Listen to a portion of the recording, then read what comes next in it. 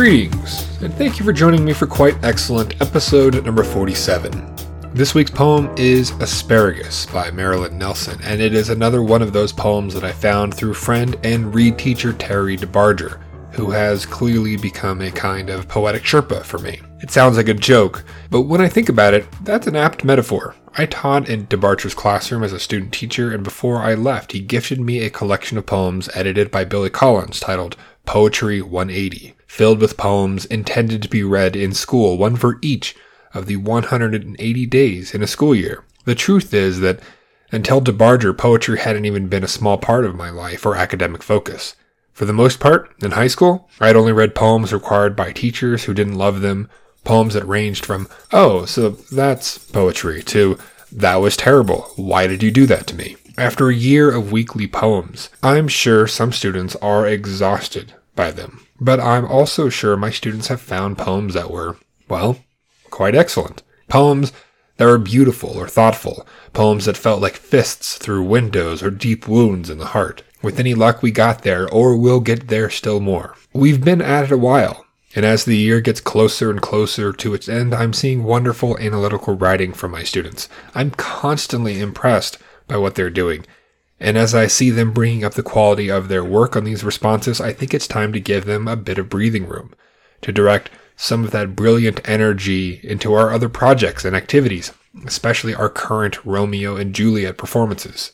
So, beginning this week, and continuing, I think, until the end of the year, Quite Excellent and our poem responses will be an every other week project. And since we will be gone for the third week of March, the next episode after this one will come on March 22nd. Students will still have a response due the Wednesday following the podcast release and replies due on the Friday after, but then we'll have a week away. With all that calendar nonsense out of the way, let's get back to poetry. Specifically, Langston Hughes' poem, Frosting. I'll be honest, I thought a poem this short was going to be a challenge for students.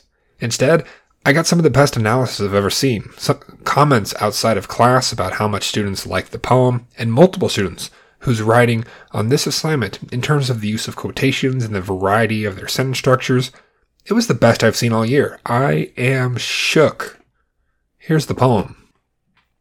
Langston Hughes, Frosting. Freedom is just frosting on somebody else's cake, and so must be till we learn how to bake. So a good place to start is just with that first word, freedom. Students identified that this is a poem about freedom and learning to fight back, and we're going to get back to the fighting there. But the limited number of words here was important, and students noted that the poet deliberately uses very few amount of words to make his point seem not just short, but powerful, impactful for being as brief as it is. A student says that one line is just the word freedom. In fact, it's the first line. Despite only being one word, the student says, this line makes up the rest of this poem's meaning entirely. It states its central point, and it does so right at the very beginning. And so it makes sense to move through this poem chronologically from first to last line, because this analysis my students did is wonderful and it really builds on each component part. So we look first at the lines that say that freedom is frosting on somebody else's cake. The student says that freedom makes everyone happier as the frosting on the cake. Another says that this is a poem that uses minimalistic diction to prove a massive point. It uses short phrases like on somebody else's cake to show that freedom is not always a thing that you are born with. But another student says that freedom, like frosting, is something that you need. It's something that makes the cake good and complete. Not all agreed. Another student says that the poem expresses the idea that freedom isn't actually required to live, but it's important to make life good. And I think that's an important distinction. Ours is a country that has a history of limiting who has access to freedom. It is not always shared equally, to put it lightly. And while we've certainly had people living and surviving and having families and spreading out and sharing cultures, that doesn't mean they've always had equitable access to freedom. And so I think that's a really good point. Along this line, a student says that freedom is only a part of your life, maybe even a little part. Although things in the poem take a turn when the poem says on somebody else's cake. And this is an important turn. This is a shift in the poem, which we've talked about before. Another student says that this is like saying you want something, but someone else has it. It's being kept away from you. And this relationship between who has freedom and who doesn't, who wants freedom and who doesn't need to want it, that is important. And a student very cleverly identifies how important the use of frosting is in making that distinction clear. They say that frosting contrasts freedom in two different situations, and it signifies the importance of freedom in society. It implies that it is merely seen as a decoration to the privileged classes, just a thing that's added on, that's a nice addition. And the student follows by saying, in other words, the privileged people already have all their rights, so they do not see the importance of any more freedom. And this really makes the just of the poem really important. The poem doesn't say freedom is frosting on someone else's cake. It says freedom is just frosting on someone else's cake. Just implies that it can be overlooked and taken for granted. But of course we know from what we've already said that it's something that other people desperately want. And so by using frosting here, we're actually making a really clever comparison between how one person can perceive a need and another person can perceive something that's not essential, something that's taken for granted. And then we get to the back half of this poem where it says, till we learn how to bake. Now, there were a few different understandings of this poem. I'm going to bring up a couple. I don't think all of them hold up, but I think they're important ways of looking at the poem. One student says, this is like saying you could drive a car, but only once you learn. I think there's a logic to this that makes sense, especially when you already have the privilege of that kind of access. When you have that freedom, you're like, yeah, well, you got to really earn this. But I think one thing that happens is that when we turn that on its head, we're also necessarily saying that you who don't have privilege, you who don't have freedom, you better earn it. And I don't know that we all really do. Some of us just have it. We just are born with it. And I think this is an important analogy to the car and the driver's license and that kind of thing, because it shows us how the right metaphor can have really powerful effects and how it's easy to see the experiences of other people in so different a way. Another student says that people have to fight and work for freedom you enjoy in your life. And I think this poem largely supports that, although who has to fight, of course, how much they have to fight differs from person to person and privileged group to less privileged group. Another says that by stating that this will be the case till we learn how to bake, suggests that we have to follow these rules until we learn to become a leader. And I think this is another important part. Yes, we do need leadership. We need strong leaders, but it's not just leaders, of course. We've had strong leadership in the fight for civil rights, and we've seen those leaders, unfortunately, be killed often, far before their time. And so, yes, this is about learning how to take freedom and to grab freedom and claim freedom. But I think there is a more direct argument here. And I really only think that because of some of the analysis that my other students have done. Again, there's just such a richness to all the variety of perspectives that it really allows you to look closely at what works and what's supported. And so the way that we can also look at this closing till we learn how to bake, according to another student, implies that in order to be truly free, we need to learn to be dependent on only ourselves. We have to become more capable and sustainable and be able to take that action as a community. And of course, we're speaking from the perspective of those who still lack that freedom. Another student points to how the poem compares baking to the pleasure a free nation can bring. But some don't get to experience the joy that frosting and freedom bring. They first must, quote, learn how to bake and build a cake. They have to do that themselves. And maybe they shouldn't have to, but that does seem to be the demand here. Another says that this shows that we need to be able to use what we have to learn how to bake. And in doing that, we're solving problems. And I'd like to extend that when we're talking about solving problems, these are problems that make freedom more difficult for some. Another student writes that the poet deliberately uses words that do not have any relation to what the poem is actually about.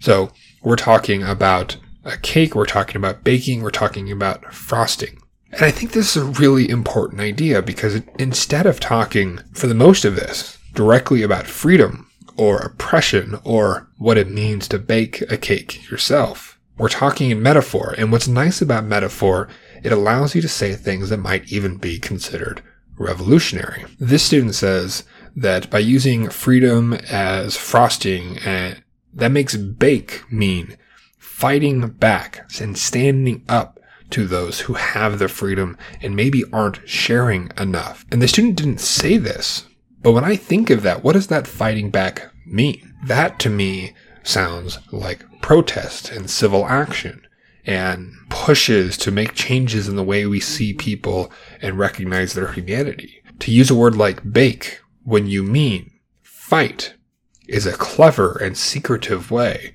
of calling for big social change. Another student says that the poem Frosting by Langston Hughes is a call for action, and it instills a sense of hope that freedom is not something abstract and unachievable, but it's a tangible objective. And this is really interesting too, because frosting, of course, is something you can physically have. You can physically create it. So we're taking a concept like freedom, which is hard to even conceptualize what that always means, and we're making it a literal thing that exists that can be interacted with and achieved. And I like that. That is very clever. The student says that while this poem has been written decades ago, its message is still current. And another notes that the metaphor is about how we must find our way to freedom. But not everyone needs to. I think it's important to note. Despite feeling like this is a poem that includes everyone, this is a poem for those that are hungry for freedom, right? It does that by saying somebody else's cake. And there's one final perspective that I think was really interesting that I didn't see expressed anywhere else, and it's the idea of the cake as a larger metaphor. A student says that the cake could signify a nation. You have all different kinds of ingredients. They represent the diversity of people. The frosting, that freedom, holds the cake together and makes the cake more pleasurable. Not for any one ingredient, but it makes all the ingredients function better together. So maybe freedom is frosting on someone's cake, but if it was frosting on everyone's cake, then everyone is better off. I think that's a really interesting perspective, and it's a hopeful way of looking at a poem that is seemingly cute and maybe a little bit playful, but is also calling for major social change. And I like the idea of taking a look at a poem that it recognizes hardship and offering opportunity and hope in what it has to say. Now, our next poem is Asparagus by Marilyn Nelson. A miraculous thing happened last week. I feel I should mention it. Not one student said anything paints a picture. Not one. I was able to sleep soundly all week without waking up in a cold sweat. My dreams were of roller coasters and pizza and the freedom enjoyed by the Andean condor as it coasts through the air without a single flap of a wing for 100 miles. I didn't stub my toe once last week. I woke up on time. I beat the hardest bosses on the hardest difficulty with ease. Every glass of water I had was singularly excellent. All of this because I never felt in my bones the typing of paints a picture by a student. It was a good week. I enjoyed last week like the speaker in our next poem enjoys a good asparagus stalk. Well, maybe it isn't the asparagus here that matters, but the one preparing it, the one teaching the speaker how to find romance in the sharing of a meal. That might sound silly, but eating is one of those things we only do with people we feel comfortable around. In the past, rival kings only met for a meal when peace had been declared or was being made. Setting down a sword to pick up a fork made a person too vulnerable to make such an exchange with current enemies, and today, students at school sit down with people they know when they eat. Even gazelles know that they are most vulnerable when eating, well, maybe second to sleeping. Sharing this kind of experience, then, it's a kind of intimacy, a willingness to be more vulnerable. Anytime you see a meal in a poem or a story or a movie, you should recognize the necessary intimacy and vulnerability that comes with it. It makes sense for Nelson's poem to be a sonnet then. As a class, we last saw a sonnet at the beginning of Romeo and Juliet. This is the structure of the play's prologue, and for a play so closely associated with love and romance, despite all that killing and suicide, a sonnet feels appropriate. Same here. In addition to having a clear romance, the poem is concerned with small details.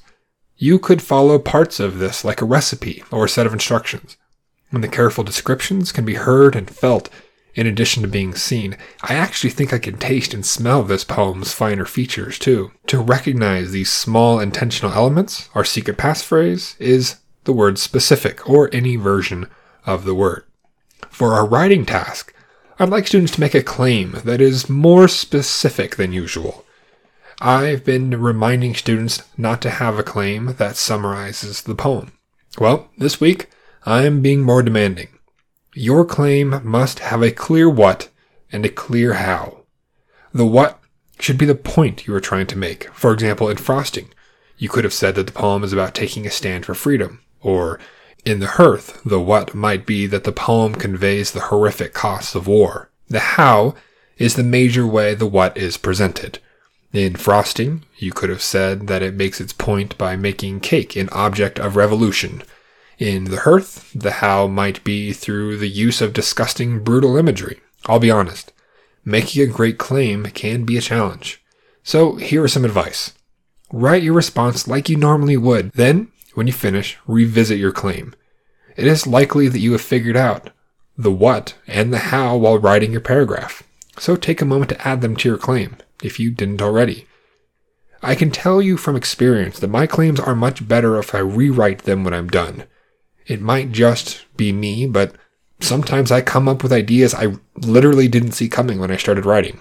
If I go back and change my claim, readers can be tricked into thinking I always intended to say those accidentally brilliant things. By all means, do the same. One final note, by the way. There are a couple French words here. You might want to translate them. Here's the poem. Marilyn Nelson, Asparagus. He taught me how to slurp asparagus. You hold it in your fingers, eat the stem by inches to the tender terminus, then close your eyes and suck in the sweet gem. First, cook it in its own delicious steam. Sauté breadcrumbs in butter separately. Combine. Eat slowly. As he ate, a gleam in his eyes twinkled with such jus d'esprit, it made me drunk with longing. In my chair amid our laughing, slurping dinner guests, I felt as smug as a new billionaire. Not jealous, not rejected, not depressed, as almost obscene, almost a debauché. He slurped asparagus and winked at me. Students, be sure to use the word specific in your response and make sure your claim has a clear what and how. I'll put up a drawing to provide more guidance on this. All our previous writing tasks are still great guidelines for strong writing, by the way, so consider including brief summaries, short or single word quotations, and maybe a semicolon. Avoid the word quote, and use more than one quote in your sentences. And my goodness, keep creating variety in your sentences. Last week's responses were wonderful when you did. Oh, and of course, avoid paints a picture. My very soul will thank you. This is a somewhat longer poem, but it's still only a single stanza, so only use single slashes for those line breaks. Remember to complete your paragraph length responses by Wednesday, March 3rd, 2021, and 2 replies to the responses of your peers by the Friday that ends the week. Your paragraph length response should include a tag and make a claim in the opening sentence or 2, and any evidence you use should be short, embedded smoothly into your sentences, and fully explained. Be sure to read the assignment instructions for a full breakdown of the expectations. If you enjoy this podcast, have suggestions, or would like our class to direct an eye toward a particular poem or poetic device, leave a comment on leidenteaches.com or on Twitter.